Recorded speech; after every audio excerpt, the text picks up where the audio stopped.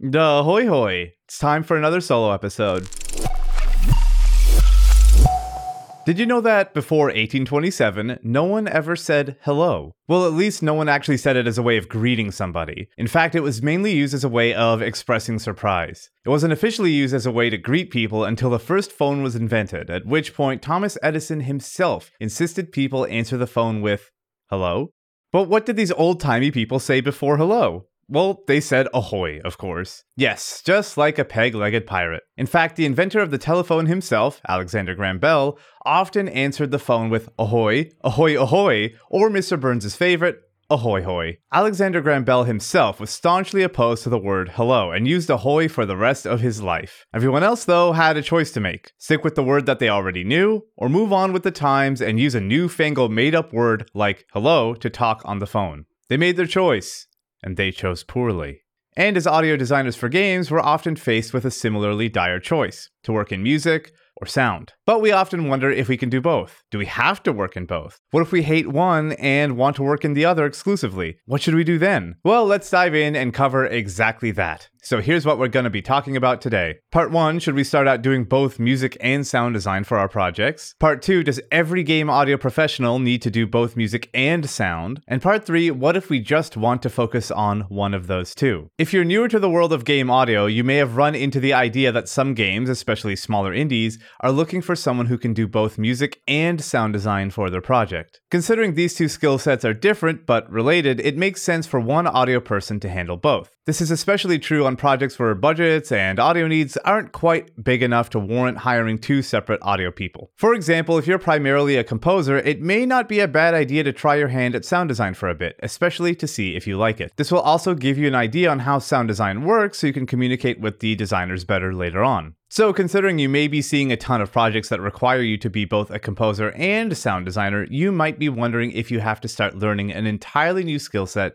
just to survive in game audio. But to give you a quick answer, yes, it is wise to learn at least a little about both fields and to try them both out, but you don't need to master both skill sets. Some of you who might be starting out who are doing both music and sound on smaller projects might be wondering if it needs to stay this way forever. You sure can if you want to, but you'll find that the higher you climb in the industry, the more and more specialized people will want you to be. Very few people on higher end projects have the time, inclination, skill, or even desire to do both music and sound at a top tier level. Yes, there are exceptions, but more often than not, you'll eventually find that you'll be asked to do just one over the other, especially in AAA games. And I've noticed that many people just want to focus on one over the other, especially the composers among us. If you're just starting out, especially wanting to do only music work, you'll find that sound design jobs are infinitely more common. It's a far more in-demand skill, and as you're beginning your career, you'll find that you're asked to do both sound and music all the time, even if you're just a composer. But that doesn't mean you have to, which is why I suggest partnering with someone else to help you out. The people inside my Game Industry Pro course, for example, help each other out on paying projects all the time. Usually they split it up like this.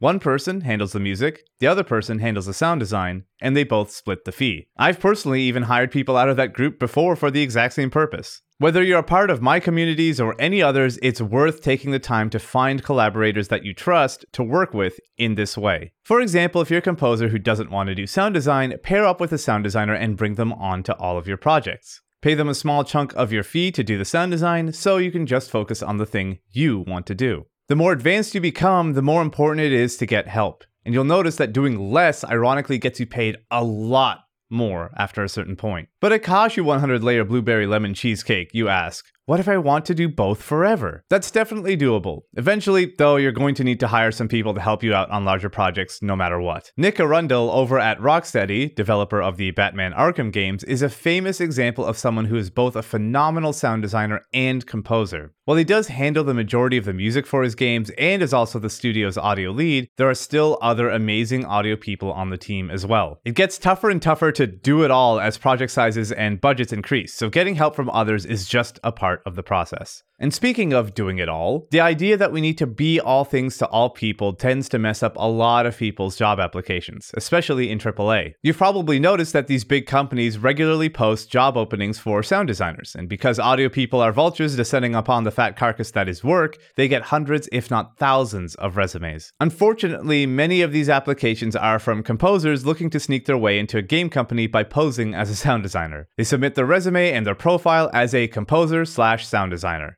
Don't do this. Most AAA companies want specialists, not generalists, when it comes to their audio departments. Don't put composer/sound designer on your resume unless that's exactly what the studio is asking for. If you're applying for a AAA job, just be sure to show them how good you are for that specific role that they're hiring for. So let's go over what we covered today. Number 1, if you're brand new to the world of game audio, then go ahead and learn at least a little bit about both music and sound design. Number 2, you don't need to be a master of both fields, and you don't need to do both forever, but many entry-level indie projects will often require you to do both music and sound. Number 3, if you want to do both long-term, go right ahead. There's nothing wrong with that. Eventually, though, you'll still need to hire some people to help you out as projects grow, and your focus will narrow over time. Number 4, if you do want to focus on just one of the two, that's great. Find a few people you can hire onto your projects to help take care of the parts that you don't want to work on. Number 5, if you're applying for a job at a AAA company, tailor your application specifically for them. If they want a sound designer, only show them your sound design skills. Make sure your resume is all about sound design, and don't put composer/sound designer on there. That will get your resume thrown in the garbage instantly. And number 6, so help me, I'm bringing Ahoy Hoy back. This is my true life's purpose. So while most of us have already chosen to use hello over the objectively superior Ahoy Hoy, the choices we get to make between doing music or sound design are a little more flexible, especially in the early days of our careers. Thanks so much for listening, and I'll talk to you soon.